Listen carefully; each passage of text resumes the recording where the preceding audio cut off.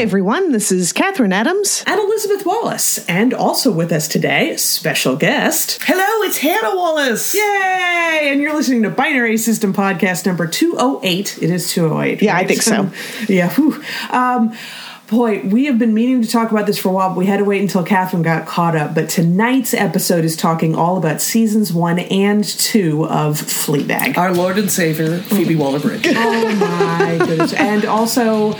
Moriarty is... Adam Scott. And Olivia Wilde. Sorry, Hannah meant Olivia Colman there, but we're fans of Olivia Wilde, too. The triumvirate that will rule the world. Oh, my goodness. The godmother, the daughter, and the holy priest. Oh, God. The hot priest. The hot priest. I could have got that better. That's the thing that I didn't realize until I was most of the way through the series. And if you haven't watched this show, spoiler warnings, you need to watch the show. We're going to talk about everything. We're going to spoil it. It's been out for a while. We haven't seen it yet. Yeah, you really... And all the episodes are so short. It's 6 episodes a season, and they're all just a little bit less than a half an hour. You can blow through it in no time at all. In a day. It's like watching 2 movies in a day. Just pretty much. Which is close to what I did with this, actually. I mean, for season 1, I literally sat down to watch episode 4 and watched 4, 5, and 6, and then I was like, and now I have to start the second season. Oh, man. But I didn't realize until I was most of the way through, very few people on the show actually have names, and it wasn't until the wedding towards the end when the godmother said something to the father, and she's like, oh, I'm so sorry, I just always call you darling, and then they brushed past that. I'm like, haha, she doesn't know his name. I went, wait, we don't know his name. Oh my God. So wait a minute. So some of the people who have names are like Claire and her husband Martin and Boo, which isn't her actual name, I don't think, but that's the only way we know who she is. Also, her ex-boyfriend Harry, he had a name. Oh, Harry. Yeah, Harry had a name. Now, the hot boyfriend that she was sleeping with in the very first episode, he's basically fucked me in the ass, right? He's called Arsehole Man on the IMDb credits. Yeah, exactly. It's so hard to figure out where to start with this show. Well, you should do a summary of what it's about if people haven't seen it. Go for it. You start. Oh, yeah. Walk into that. You volunteered. So it's Phoebe Waller-Bridge. It's based on a one-woman show that she wrote herself and performed. And it's about the main character is Fleabag, though nobody calls her that. It's just the how she's referred to in materials. And she's just this like late 20s smartass / fuck up, and it's her dealings with her family where she's, has the usual problematic relationships with her family, and she's also a sexual compulsive, so she has trouble making emotional connections to people. And so one of the big defining parts about how this is filmed is that she takes to the camera. She breaks the fourth wall and includes the audience in on her own personal thoughts. And that sort of, in the first season when she's mourning the loss of Boo, her best friend, the audience becomes that kind of stand-in for her emotional vulnerability. We're the only people. We're her best friends now. We are. Which becomes even more obvious in the second season when it's like the audience becomes another character. Yes. Because weird things start happening with her relationship with a Catholic priest, and she's always turning and making asides to the camera, and yet somehow the priest knows that this is happening and wants to know who she's talking to. And they don't ever actually explain that, except it's kind of the idea that this is somebody that she's got more of an emotional attachment to than anybody else she's talked to. So, of course, he picks up what she's feeling and thinking. Well, he's noticing, she uses it as a way of checking out with most of her conversations. Right. That she's distancing herself from the people that she's talking to by commenting on her own experience to us, the audience. Right. And he's the one who calls her out on checking out of their conversations. And they kind of started to set that up because, God, her father gave her something in the first episode of the second season. It's like a little present. It's a little thank you. What he bought her was a session with a therapist, which is just like, yes, useful, but also ouch. But she goes to talk to the therapist, actually, supposedly so she can just get the money. She doesn't really want the therapy session, but the therapist says something like, do you have friends? She's like, I have friends. Of course I have friends. And she looks right at us. She's like, of course I have friends. And you, at that moment,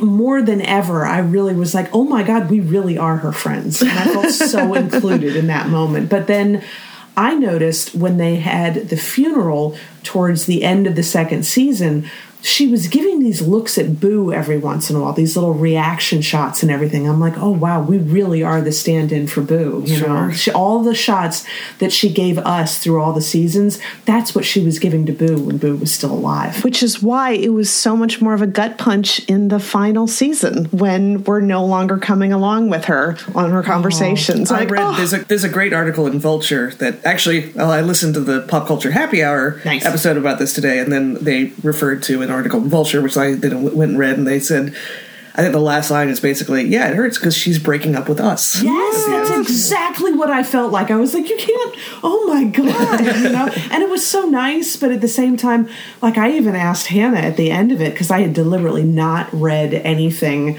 leading up to this. I wanted to be completely surprised. And I was like, so is there a season 3 in the works? And Hannah's like, nope, this is all. Well, don't. And I even everybody's commentary after the first season, because the first season was so good, was like, don't ruin this. You don't have to have more of a thing. Yeah. But she found a way to turn it on its ear even more so and create.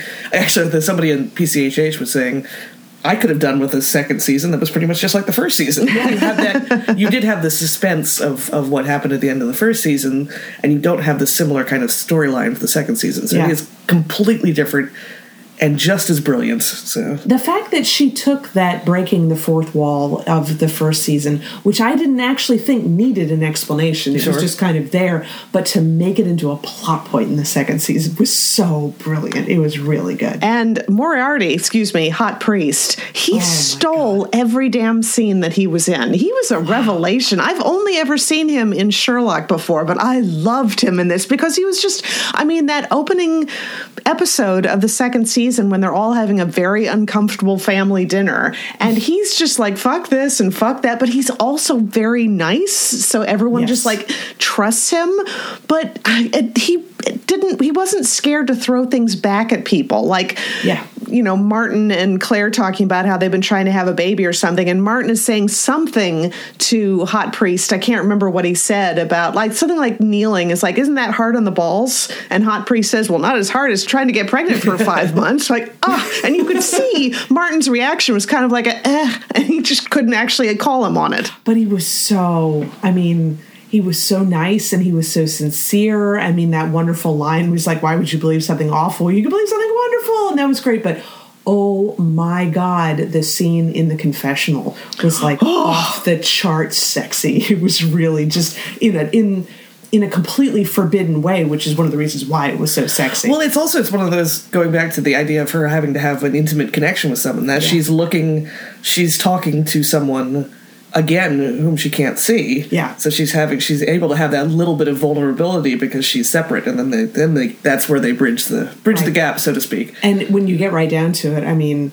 it is actually really awful because she is at her most vulnerable, but that was just so completely sexy to him. He just could not resist it. It was like her, knowing her the way he knew her, the fact that she opened up like that and confessed all those things, it was like the most amazing aphrodisiac he had ever had, which is kind of disturbing if it's a priest. You got it. I was not prepared to like that character. I didn't know who was, portraying the character at the time, but I think it might have been Catherine Valente on Twitter talking about how she really didn't like his character just because of that almost predatory nature of like he was like trying to push her away from wanting a sexual relationship, but at the same time not really pushing that hard because he seemed to really enjoy the connection that the two of them had. And then when she opens up like that and he just goes for sex, and it's not great. The power dynamic is the one, maybe the one problematic thing, but I think it's so hard because he's so charming, and I think all of us,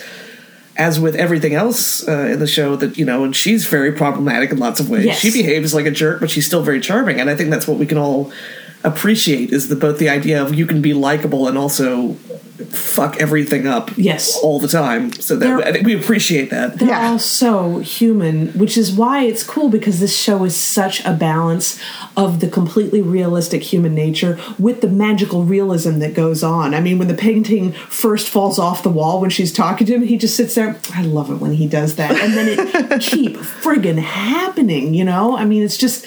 There is something so, and even just, her connection with us and him being able to pick up on that, and the bit with the foxes. What was going on? I love that. That was just magical at the ending, the fox showing up. Oh, it's perfect. So apparently they did, where did I learn this? They did try to film that with real foxes. Oh, I think it was an interview with her that I saw, and she was just like, yeah, we had 2 foxes, and like one of them really didn't like the city. It was like the handler just being like, oh yeah, sorry, she really doesn't like the city. And why is she a trained? They just had a real problem trying to get them to do anything. Sure.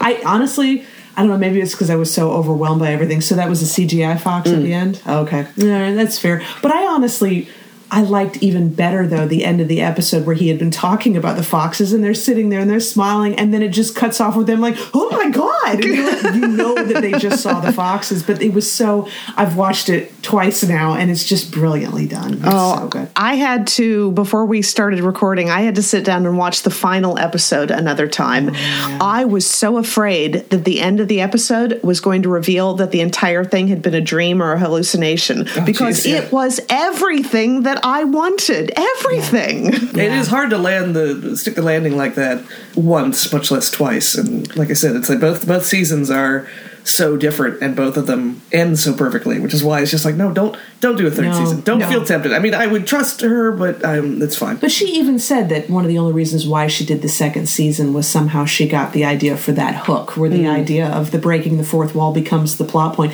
And also she wrote that character with Andrew Scott in mind, and it really shows. I mean, it just fit him so well. And I love when he's calling her on checking out, and then he notices, as it progresses, he notices that she's looking somewhere. And I think there's a scene in her cafe where the camera's positioned over his shoulder, and she makes the little asides, like they're not necessarily obvious take to cameras. Like sometimes she just breaks eye contact with the person and the camera's right next to their eyes, but he notices that and whips his head around and looks at the camera. And for a second you're like, oh my God, does he see us? Yes. It is so...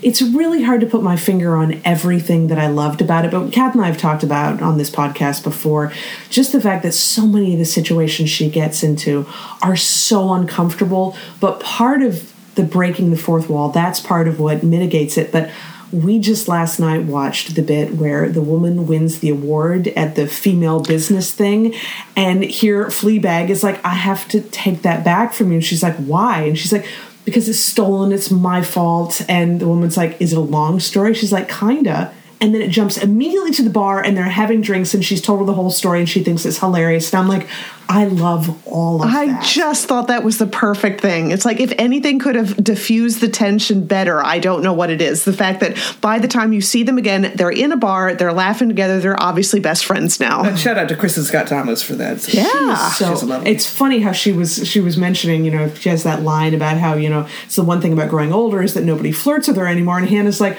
I don't know, sweetie, with those cheekbones. For a second there, I was like, did you just confuse me with Fleabag? No, wait, I really did say that. Yeah. But it's so funny because her character, of course, Fleabag is how old? 28, 20? Well, I think she's supposed to be late 20s in the first season, and then it's been a year. Yeah, okay. But then she asks Belinda, who's the character's name, she asks her how old she is, and I think she says 58, I believe. I don't remember. Yeah, she's menopausal. Kristen Scott Thomas is 60 years old, so she looks really good. She does. I love it when celebrities age gracefully, because that whole, trying to claw some youth back always looks just awful and artificial. And then you see these people like Kristen Scott Thomas and Gillian Anderson and these people that Emma just Thompson. keep getting prettier as they get older. It's unfair, but it's also very nice. And her whole speech in that section is about menopause and this whole idea of no, it's really awesome. As opposed to this kind of, oh, poor me, I'm growing older as a woman. It's very empowering, which is lovely.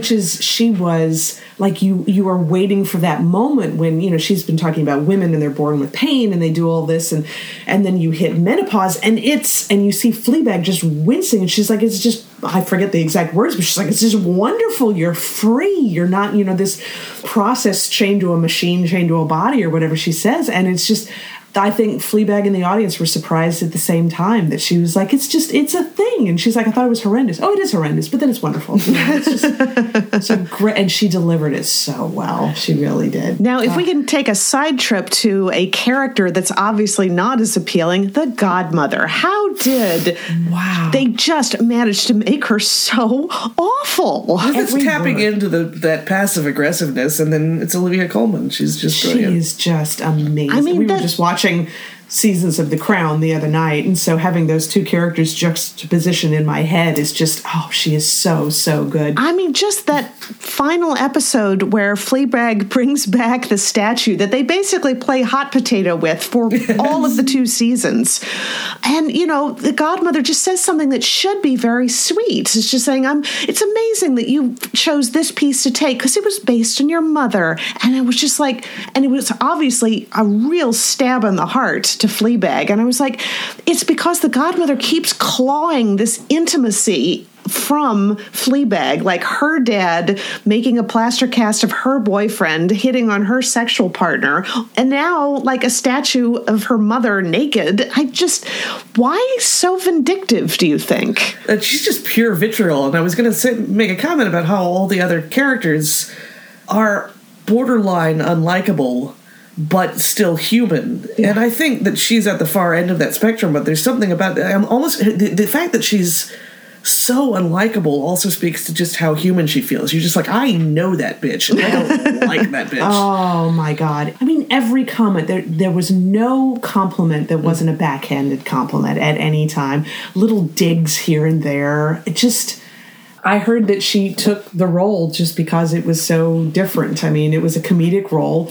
But here's the thing. No, we can't pretend that Olivia Colman hasn't done comedy. Olivia Colman's entire career has been comedy on BBC. Yeah. Oh, all right. Okay, so this is my ignorance of British culture because I know her from Broadchurch, right, which is the least comedic role that she could have possibly done. No, so she was, and I don't know. I haven't seen the shows that she's in, but she's always been a comedian. I know there's a very funny clip of her eating a banana that I didn't even Google. I think if you Google Olivia Colman banana, you'll probably find it. And I bet I know which is the first role that you've seen her in, Elizabeth. She was in Doctor Who, Patient Zero.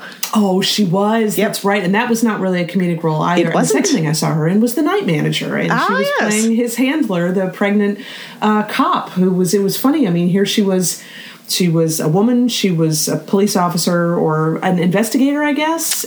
Some part of the government, I think, yeah. It's so interesting that it was kind of like with Fargo. Her character was pregnant, but the pregnancy didn't really have anything to do with the character. She just happened to be pregnant, It was nicely done. But none of the roles that I've seen her in were ever comedic, so I'm completely ignorant of all that. So she, I mean, obviously she's gotten internationally famous, and I guess was only British famous. I'm using air quotes. Inverted commas. Yes.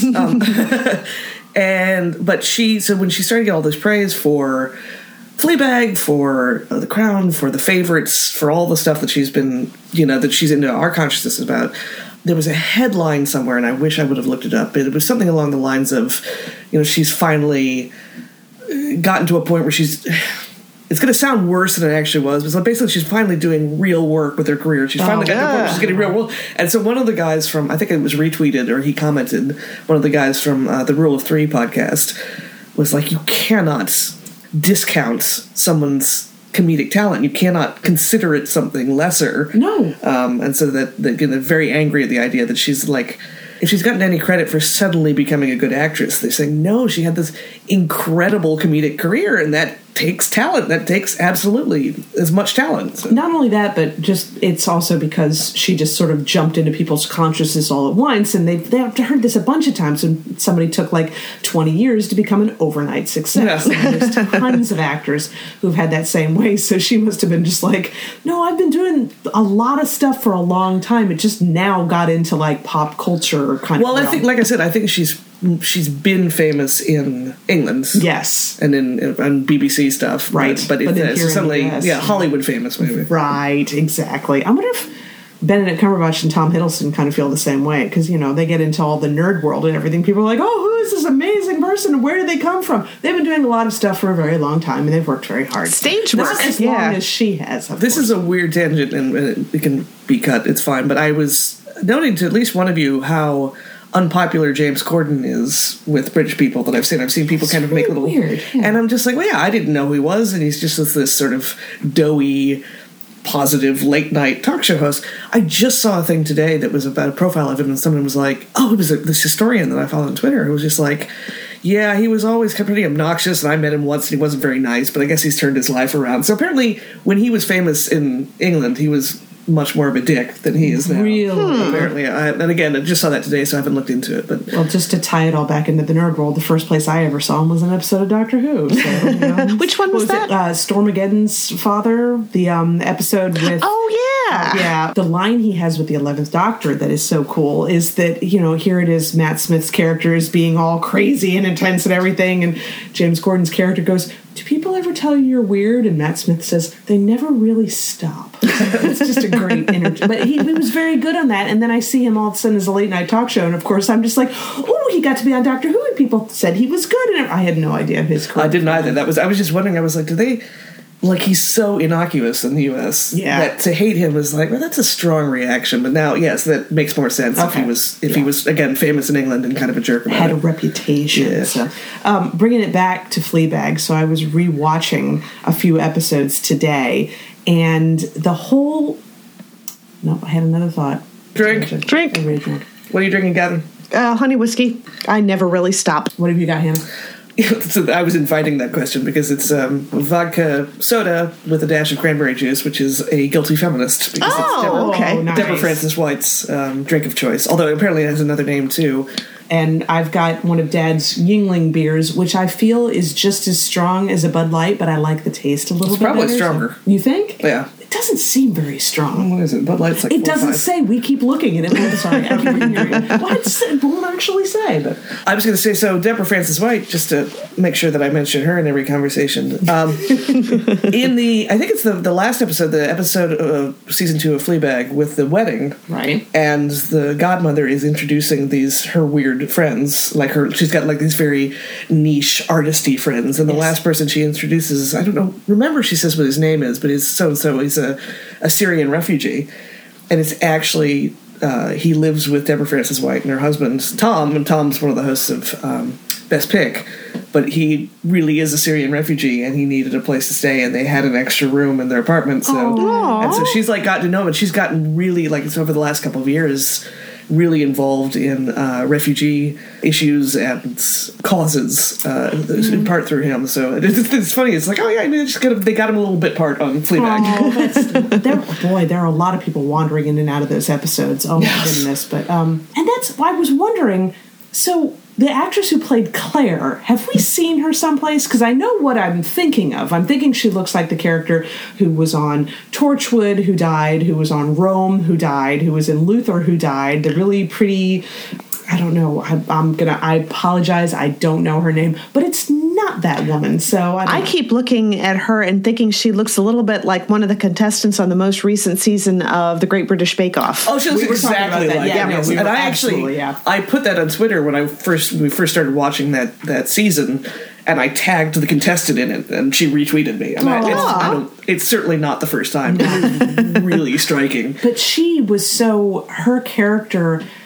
Sorry, Sean Clifford is the name of the actress. Thank you. She's so inherently unlikable in ways, but your heart, I felt like my heart just went out to her all the time, especially in the episode where she's so mad at Fleabag, and here she is, she's in this brilliant, huge office, and is successful and making all this money, and she's married, and she's so furious with Fleabag because Fleabag is just inherently funny and always lands on her feet, and people just seem to grab it, and she's like, you make me feel like I'm a failure. And talk about a human reaction. Yeah. It doesn't matter what you've done with your life. There's probably going to be somebody out there that you're just like, I'm comparing myself to you and I feel like a failure. But at the same time, it made me really not like her all that much, because that was the same scene where she admitted that she knew that her husband had tried to kiss Fleabag and not the other way around. And she said she obviously wasn't backing Fleabag up on this because she said, you'll be fine. You'll always be fine. The same way that she let Fleabag claim that she was the one who had a miscarriage to try to get Claire to the hospital because Claire was being stubborn.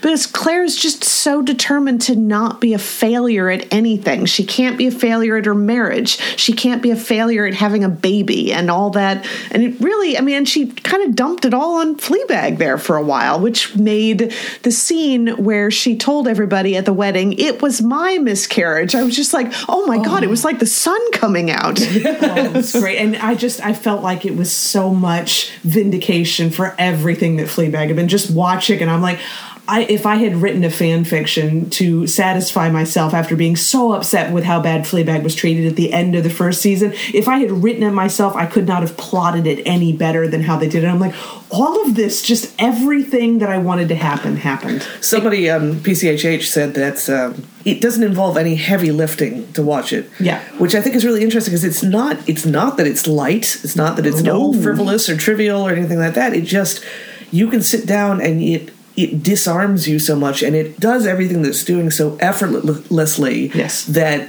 you can just watch it and you start to trust it. And you just think, this is just a river I'm going to float on for a while, even though it is very dark in times, or it's very shocking in times. It's just, you don't have to. When shows get popular, sometimes when people start to recommend them a lot, it starts to sound like people telling you to eat your vegetables. Yes, yes, and not everything that's popular is like that, of course, but this is definitely one of those. It's like, yeah, but just don't even worry about it. No, just go ahead and watch it. We're talking a lot about like the themes and the messages and all the things and everything, but it's really it's amazingly entertaining to sit back and watch it. And like I said, horribly uncomfortable situations that happen that somehow get diffused in a way that if you feel bad, you don't feel awkward. Does that make sense? But at the same time, I was so close to turning off the TV and going to watch something else for a while when Fleabag picked up that award and dropped it, and it shatters into a million pieces. I'm literally staring going, oh my God! We watched it again last night. The shot is done so well because she picks it up and instantly slides right out of her fingers and so amazingly shatters all over the table. I was like, of course it did. And it doesn't give you a second to worry that that's going to happen. It doesn't give you a second to contemplate it. And the way she does it,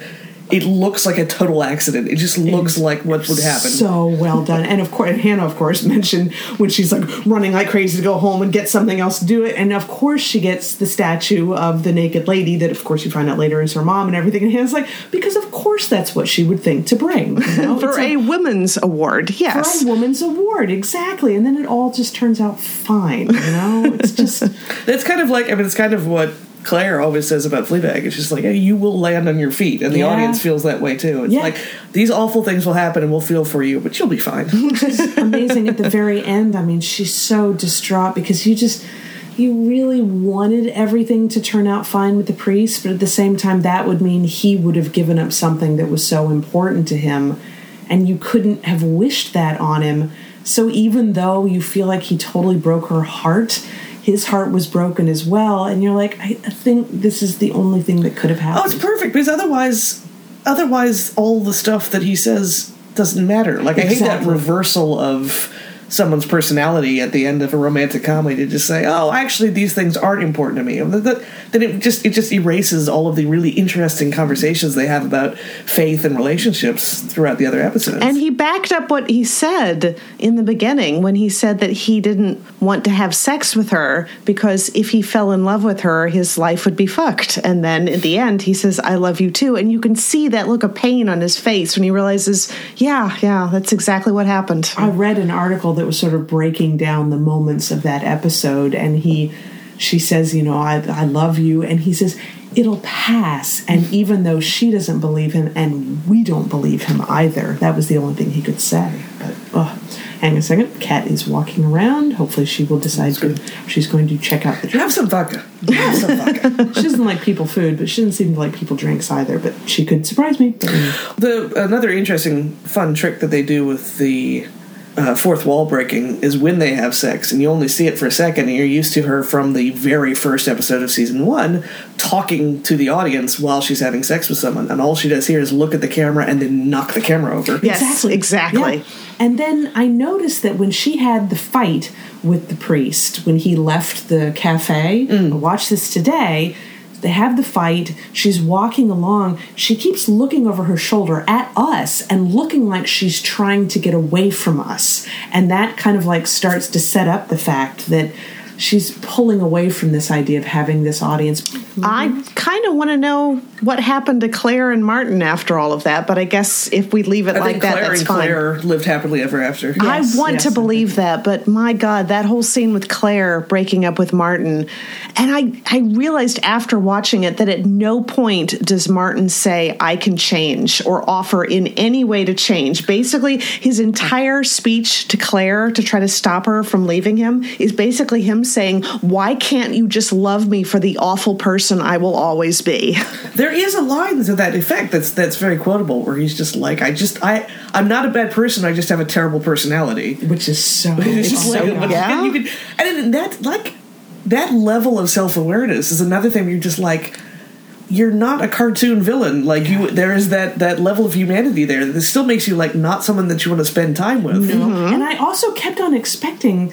Because in a traditional show, they would have some kind of explanation for why his son was so freaking creepy, and then some kind of resolution for that. But no, he is just, I mean, he even mentions that, and it's like, he's creepy, he can't help it, and it's just, that's it. I root for the son. He plays the bassoon really well. He does. He really does. I mean, I thought he was actually very sweet to Fleabag, kind of gave her a hug and everything. That didn't seem creepy. Where's Claire? Well, he goes up to Claire at one point and says, tell her to leave him. And I read a recap of that. And it's like, it's something that, the son and Fleabag have in common is they both hate his shitty dad. That was when Martin confronts her in the kitchen and he says something to Fleabag and he's like, is she going to leave me? Somehow I was not expecting her to look at him and go, I hope so. I didn't expect that at all, and it was so satisfying. Yes. But I also like the fact that she's kind of like ripping him a new one. She looks at the camera, this rant is going really well, and she gets done and calls him a weakie, and she's like, oh, fuck. So good up until that. You didn't stick the landing, but she made terrible choices. Every time I saw Boo, I don't know who they got to play Boo. I've never seen her in anything before, but she's one of her friends. She actually is one of her friends, I believe. So eminently likable. And that scene where she told a story about Boo, and she's relating some story about some little boy that did something horrible to his guinea pig or something, and Boo's reaction is the exact opposite of what you expect. She's actually showing compassion for this child that she says he's obviously not a happy person. Happy people don't do that. They shouldn't have sent him away for that. And I thought, happy people don't put pencils up guinea pigs. Guinea pigs' ass, yes, exactly. But it was just, and they did that so well. This idea that it was so believable that she would turn around and find compassion for the person that the rest of us are just pointing at and laughing. But then they pointed out, of course, at the funeral, Fleabag, of course, is mourning her mother and says, I have all this love and I don't know what to do with it. And Boo's like, give it to me. And she laughed. She's like, no, I'm serious. It sounds lovely. You have to give it to somebody. And you have to give it to me. And you're like, which makes her end even more tragic, because here it was, Fleabag gave love to her mother and her mother died. She gives it to Boo, and because of her own actions, Boo dies, which I still think one of the, obviously the reveal of what she had done that caused Boo to commit suicide was so much of a gut punch. But in the end of the first episode, when she's telling the cab driver, that delivery is just amazing. At one point, because of course Boo walks into traffic and they go really fast and 3 people died. What a dick. Wow. That's one of my favorite moments in the whole series. It's just amazing. Interesting observation also I got from PCHH was they just happened to mention, that made me think about, a comparison to Crazy Ex-Girlfriend, which I know you guys don't have a lot of. No, I've only watched a little of it. But it's the same sort of, but it's women trying to do better, as they put it in PCHH. And also, but you have, I don't think this is really spoilers for Crazy Ex-Girlfriend, but basically it's a musical. They break into musical numbers, and eventually that does kind of come back to the main character's mindset about the world. And so it's about these women kind of avoiding intimacy by going into their own heads a little bit, and, Nice. and trying to sort through things by going into their own heads. So. But I guess, I don't know, can either of you guys think of anything else you wanted to add? I mean, I feel like, once again, I could just spin my wheels for a while about this one and just say the same things over and over again. How it's a tragic comedy, you know? I hadn't realized that. I thought it was like, oh, it's kind of a drama, but it's kind of a comedy. I'm like, actually, it gets really sad in places, but you really like it. You just want to keep following Phoebe Waller-Bridge. Yes, exactly. See what else she does next. She and Lin-Manuel Miranda Oh my God! Well, got together on something. I heard she wrote she was one of the writers behind Killing Eve, which I've never watched. She created it. Because I know a bunch of fan artists who have done fan art from that, which intrigued me, and now I find out that she's writing it. Oh well, now I have to watch it absolutely. But yeah, I guess that's going to wrap us up for the week, except for the fact that we have something a little new here. We'll do it really quick. But this episode is brought to you by Dunnon's Castle, and I'll tell you why. I have to ask you a question. Do you know anybody in your life who might even slightly be Scottish? Are they at all difficult to buy for? We have a solution. I was sitting next to somebody at a party, and they mentioned buying for one of their Scottish friends a square foot of a castle in Scotland as part of the restoration. I'm like, oh, whoa, back up. So we're going to put a link to this in the podcast description, but for a very small amount of money, you can donate towards the restoration of this castle and basically buy a square foot of land, and somebody can be a laird of Scotland because they technically own part of this property now, and that's what we did for our dad. So our dad is now a Scottish landowner. Yes. Lord William Wallace. Laird, excuse me. Ooh, yeah. But English.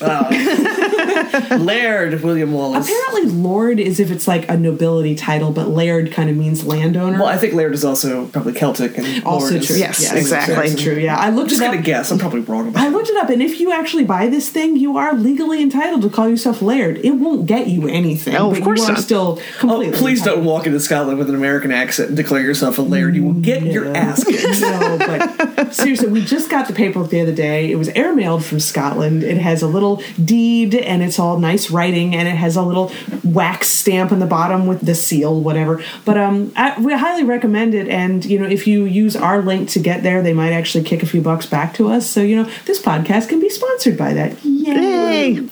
But other than that, make sure to go to pixelatedgeek.com for all the book reviews, the movie reviews, the comic book reviews, the photo galleries. I don't know, Captain, do we have Night Vale episodes next week? I think we do, actually. What is the 1st of February on a Saturday? So I think they might drop a new episode then. And Hannah, you haven't listened to those, have you? No, I haven't. We should find some episodes. There's a lot of good standalone. Like, sometimes the long-running episodes are not as intriguing. It's kind of like with X-Files. You got the mythology episodes, and then you got the Monster of the Week. The Monster of the Week episodes. Oh, absolutely. Yeah, anything. Most shows I really appreciate. A good bottle episode. Yeah, exactly. You'd like that. But yeah, anyway, all that and more, pixelatedgeek.com. And thank you, Hannah, for joining us once again. Thank you once again for having me. Yeah, well, Hannah was the one who suggested this to us. Also, Dairy Girls, I believe, is the other one. Dairy Girls, go a little bit north. Go to Northern Ireland for Dairy Girls. It's not as dark. It's just as funny and weird. And it plays on the history of the Troubles in the 90s in Northern Ireland, which is fascinating to me. Nice, yeah, because of course, you get done watching something and that stupid commercial at one point where you're in the show hole, and I'm like, oh, I am in the show hole now. I need to move on to something else. But anyway, I'm sure we'll find something in the nerd world to talk about, but one way or the other, we will talk to everybody in 1 week. Talk to y'all later. Good night.